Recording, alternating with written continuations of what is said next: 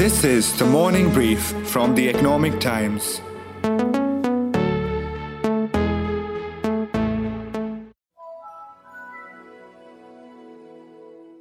Delivering a new model for work.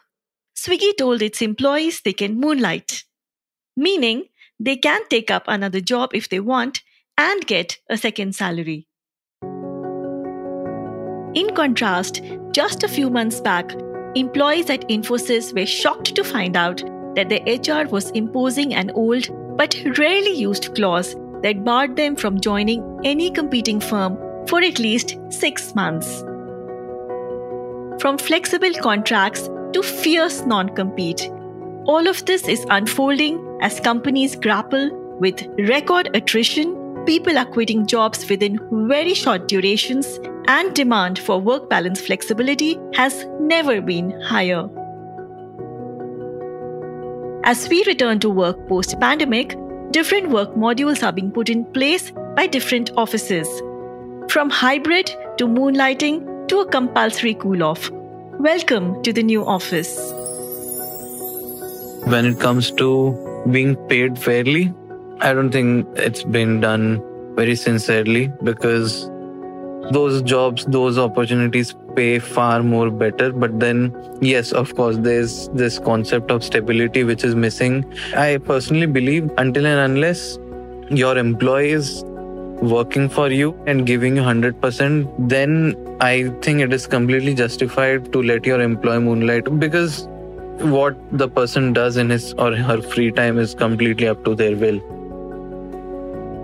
I used to work at a production house, and the good part about that place was that we were allowed to take up other projects as well. And I think moonlighting is a great initiative because, just think about it. That's how startups were made. People did their regular day jobs and hustled on the side so that they could build something that they wanted to and take it ahead. It's Friday, August 12th. I'm your host, Ratna Bhushan from the Economic Times, and you're listening to Green Light for Moonlighting and More on the Morning Brief. Let the show begin. On this episode with me is someone who set the workplace universe buzzing as he introduced the moonlighting policy. Girish Menon, Head of Human Resources at Swiggy, exclusively on the Morning Brief with details about India's first legit moonlighting policy. Let me start by asking you, Girish, what prompted all the change? And is the single 9-to-5 job now out of fashion? See, I'm quite positively intrigued by what this is triggering, right? It's not like everybody is rushing to find the second gig now. Frankly, it's about a lot of people who have the skill and who can help another organization, help themselves earn some more money or do it for passion. I think there are a lot of people who can do it. What we've done is to really enable it. Now, if you ask about productivity, my question back to anybody would be, how are you ensuring productivity is happening in today's world? It's almost like a placebo. We almost think that, okay, just because someone is employed with us for 9 hours, that they're productive. That's not true, right? So you will have to have mechanisms to ensure that people are engaged in an organization and you enable them and the productivity automatically happens, right? You can't wake up one day and tell I'm going to make everyone productive. It doesn't happen that way. But what led to the moonlighting policy? Was it research, data, insight, or something else? All right. So I think people create policies with research many a times, like 99.9% of the times. But 0.1% of the time you do tend to read the tea leaves, right? It's almost like, what will the future look like? So you do take intuitive calls to make certain policies. So I would say moonlighting is probably a mix of a healthy portion of intuition, because this is the way we felt that the workplace will evolve, and people with skill will have opportunities to do side gigs or what they call the side hustle. And why not normalize it is something that was coming to our heads. So it really came from a simple question of, instead of asking why for everything that we do, start asking why not. And that's the same principle that we used even for our remote first policy, which we actually were one of the first in the industry to go remote first back in November of 21. Even there, it was backed by voices from the organization and a little bit of intuition, right? So I would say that Moonlighting did come alive more from what we believe will be the future of work and less about research or data to really back it at this point in time. We will quiz Girish a little more on the policy itself, but let me bring in Ajit Isaac, one of India's most respected HR executives and founder and chairman of business services provider Quest Corp. Ajit, we've heard of work from home, work from anywhere, hybrid, compulsory cool offs, and now moonlighting. How has all of this disrupted workplaces? In my dad's time, there was only one job, one company, one boss all his life. And all of that has changed in the current generation. So what's essentially happened is that permanent hire, which was the only method by which employee contracting was done, has morphed into temp staffing, further on into outsourcing of jobs, task-based and output-oriented contract systems, and finally moonlighting. If you take 500 million as the size of the workforce, only about 22% of that is in the organized sector. And it's only in the organized sector that you are able to contractually give moonlighting assignments and to also observe and supervise them in a structured manner. The large part of the Indian economy still remains unorganized, and it's difficult to enforce contractual systems there. What we're referring to here is basically about between 10 to about 20 million of the workforce of 500 million, where the context of moonlighting is applicable and where the economy is moving in that direction.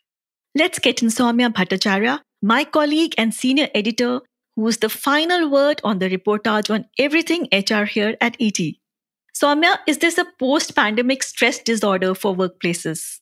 See, things started to change during the pandemic itself because we had the entire digital disruption happening, and the resultant attrition and employee turnover, especially in digital skills roles, meant that a lot will change in the workplace. So, since the pandemic has also changed the way we work, the strategies to retain employees have changed too. So let's look at the entire great resignation piece. It started last year, and that's when organizations were prompted to think on their feet about how to find innovative solutions to stem attrition. On the employee perspective, the most important factors at work for employees are how their career path is panning out and, of course, the compensation packages. So, for sectors that are witnessing high employee turnover like e-commerce and IT services, we've seen companies give payouts and promotions to deal with the employee exodus.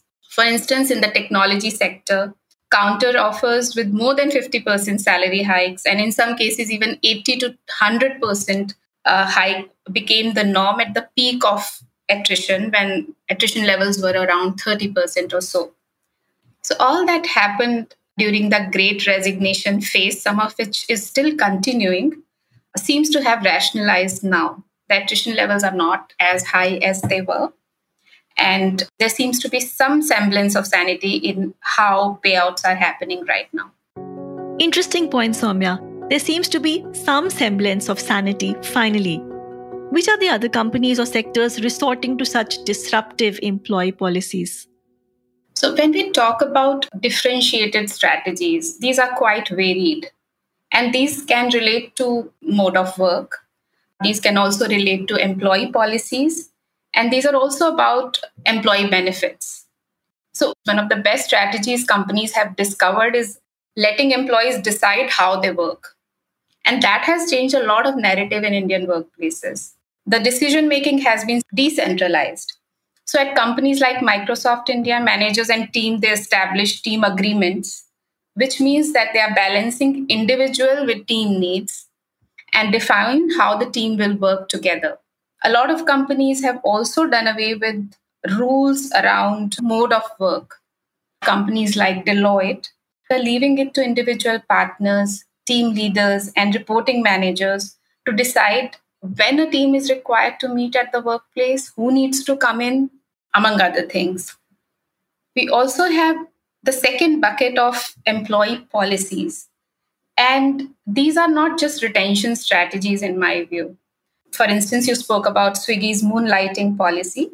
This policy seems to be also aimed at presenting a differentiated employer brand. While new workplaces are bringing in more freedom and flexibility, will all of that be able to stop the steep attrition? Is the question. Let's hear from Swiggy's HR head Girish. What are the highlights of the moonlighting policy? Is it, for example, for all employees?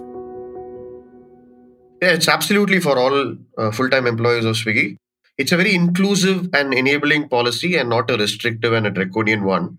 So we want to get the spirit of this policy right and less about the letter of the policy. So we've kept it very open, and people can use any of their skills to participate in the moonlighting policy, be it professional skill like if there's a coder, data scientist, behavioral economist, or any kind of certification or skills that people would have acquired like coaching, counseling, or vocational skills, or professional arts. So if somebody is a dancer and they want to teach dancing, or if somebody is a professional sportsman, they want to teach mixed martial arts, be it anything. And if you look at moonlighting policy in isolation, it looks like, okay, what is this new policy about? But the dots will connect because we launched a policy called Learning Wallet sometime back. It's more than a year now. So people can choose to learn these skills and we sponsor them. So if you see, we as a company, we are okay to trust in our employees, absolutely fine. And I think that's the right thing to do, and develop them as a individual and enable them to bring their holistic self to work. I think that's the future of work, and that's precisely what we are trying or attempting to do at Swiggy.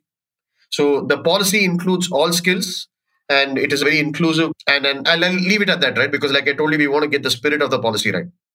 Some are saying it may not be easy to monitor conflict of interest. How will you deal with any, so to say, breaches of trust?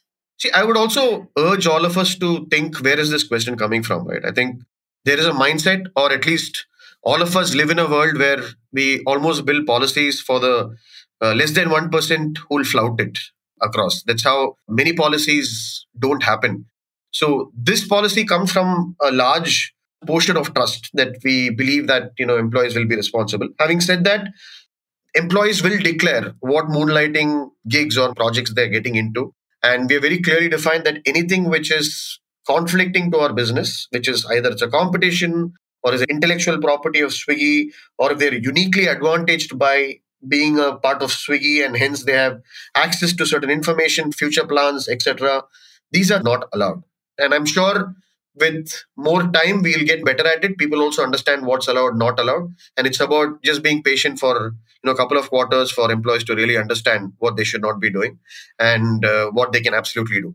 And if people do breach, I would say it's like any code of conduct breach, right? Any policy breach in any company, there's always a disciplinary committee. All these years, moonlighting has been hushed, unethical, and companies have taken action against employees doing so, instead of encouraging it. We've come a long way, haven't we, Ajit?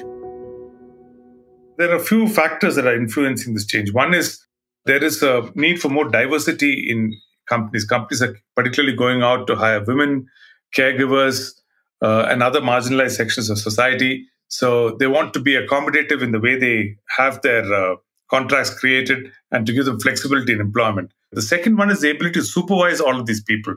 Previously, if somebody was moonlighting, there was little or no way by which they could be supervised. The third is that employment contract systems and the way workforce in the gig economy can invoice and collect their salaries has also become more distinct. So all of this contributes to legitimization of the contracting process in moonlighting, one. And second is that the need for greater salaries of employees, with inflation being what it is, and salaries not really going up in proportion to inflation sometimes, it creates a situation where employees are forced to go look for secondary employment opportunities in addition to their primary one that will help them pay off debts or create a larger saving structure. The requirement for skill sets, despite the funding winter, as one calls it, is yet to tail off. And we find that the requirement for digital skills or even plain Jane technology skills in non-IT companies and regular manufacturing services industries are growing. So you believe policies like moonlighting are not just here to stay, but also grow? So first is that moonlighting will continue to grow. It's a tendency that's come into, or it's a phenomenon that's come into employee contracting systems, and it's not going to back off. Second is going to grow out of technology related companies into definitely into the e-commerce segment and possibly into the retail segment and the QSR segment too. So all of these together will employ, anywhere between, let's say, 35 to 40 million people all put together. So that's on one side of the story. The second side is that, as disintermediated businesses grow, you'll find the ability to assign work to specific people and to get outcomes from them. That growth will itself influence moonlighting. Soumya, is there a stark difference between how new age and old school companies are working towards retaining talent? New age companies like Swiggy, they are in a better position to roll out such policies. We also have a lifestyle technology brand called Noise. Recently, they have a no questions asked leave policy. So employees are allowed to take up to 4 weeks of leave in a year, and you don't need to specify the reason. In the past, we've also seen Meesho roll out a wellness leave policy where you can take up to 365 days of paid leave if an employee or their loved one is impacted by a critical illness.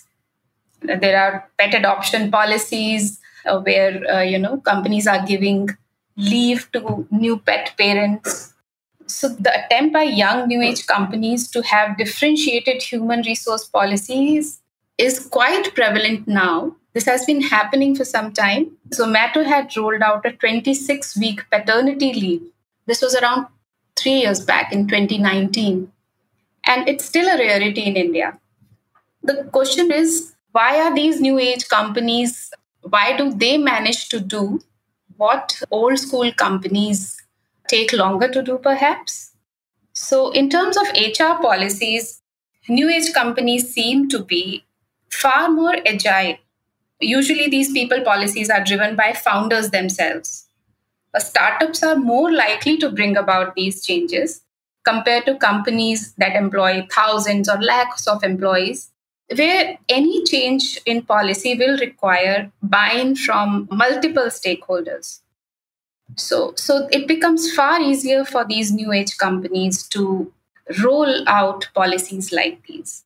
Different companies, different eras, different risk taking.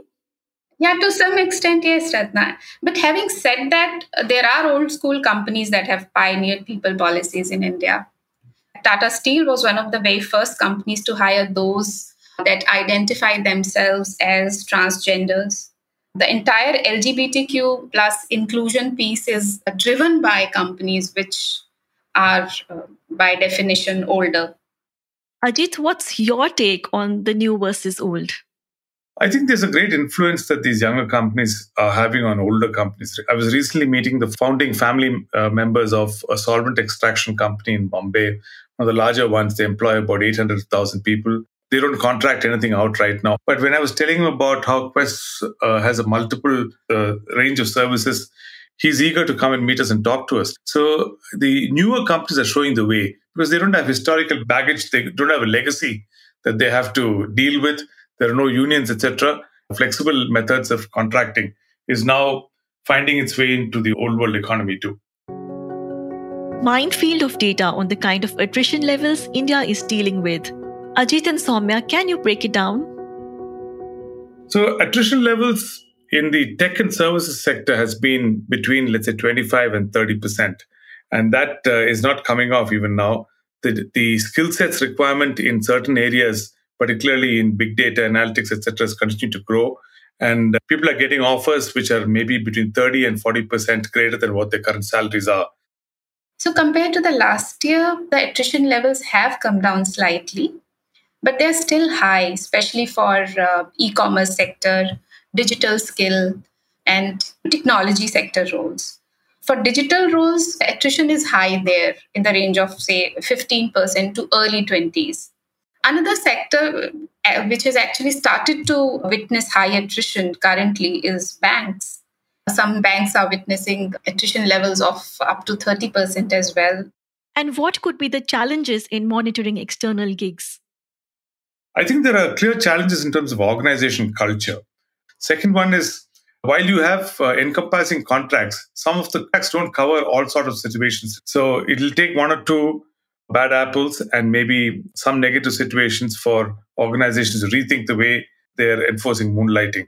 The third is managers need to be trained. How do they manage gig workers?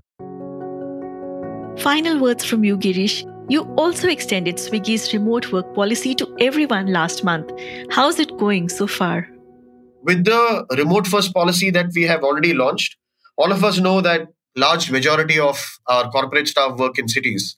And any city, and let's take example of Bangalore, on an average, people are going to save anywhere between 1 to 2 hours of commute in a day, right? And it's just not about the time saved. It's the energy that people will have because they don't have to do this 5 days in a week. Most of them, including me in an earlier world where it was not remote first, the weekends were largely for rest. I think now there is a lot of energy that people will save. It's not about productivity or getting maximum out of someone. It's about bringing the holistic self to work. And the more people do things that make them happy, it's only going to benefit all of us, not just Swiggy, but the ecosystem at large. So the way we'll have to make them productive is not by really putting a gun on the head or increasing the targets. That's not the way we will do. It's all about ensuring that people are engaged and we enable them. And I think this policy will create further trust in the employees. And I actually see they'll be getting better at whatever they do. So I'm quite positive in terms of what this will lead to. And it'd be nice to have a chat after a year in terms of what really happened because of this policy. So that's the date, Girish. Mark your calendar. Thank you, Girish, Ajit, and Soumya for your insights. Undoubtedly, 1 year from now, as Girish suggested, the HR landscape will surely see sweeping changes. My take is all of this post-pandemic hustle is still in the experimental stage. Some policies will be a smashing success, while others find themselves back on the table. But one thing is for sure, offices will never be the same again. Welcome to the future of work. I'm Ratna Bhushan, and you've been listening to Greenlight for Moonlighting and More on the Morning Brief. This episode was produced by Vinay Joshi from The Economic Times and Swati Joshi from Awaz. Sound editor Indraneel Bhattacharjee from The Economic Times and Saundarya Jayachandran from Awaz. Executive producers Anupriya Bahadur and Arijit Barman from The Economic Times. We hope you enjoyed listening to the episode. Do share the episode on your social media networks. The Morning Brief airs every Tuesday, Thursday and Friday. Do tune in to ET Play, our latest platform for all audio content, including The Morning Brief. Thank you for listening and have a nice day ahead.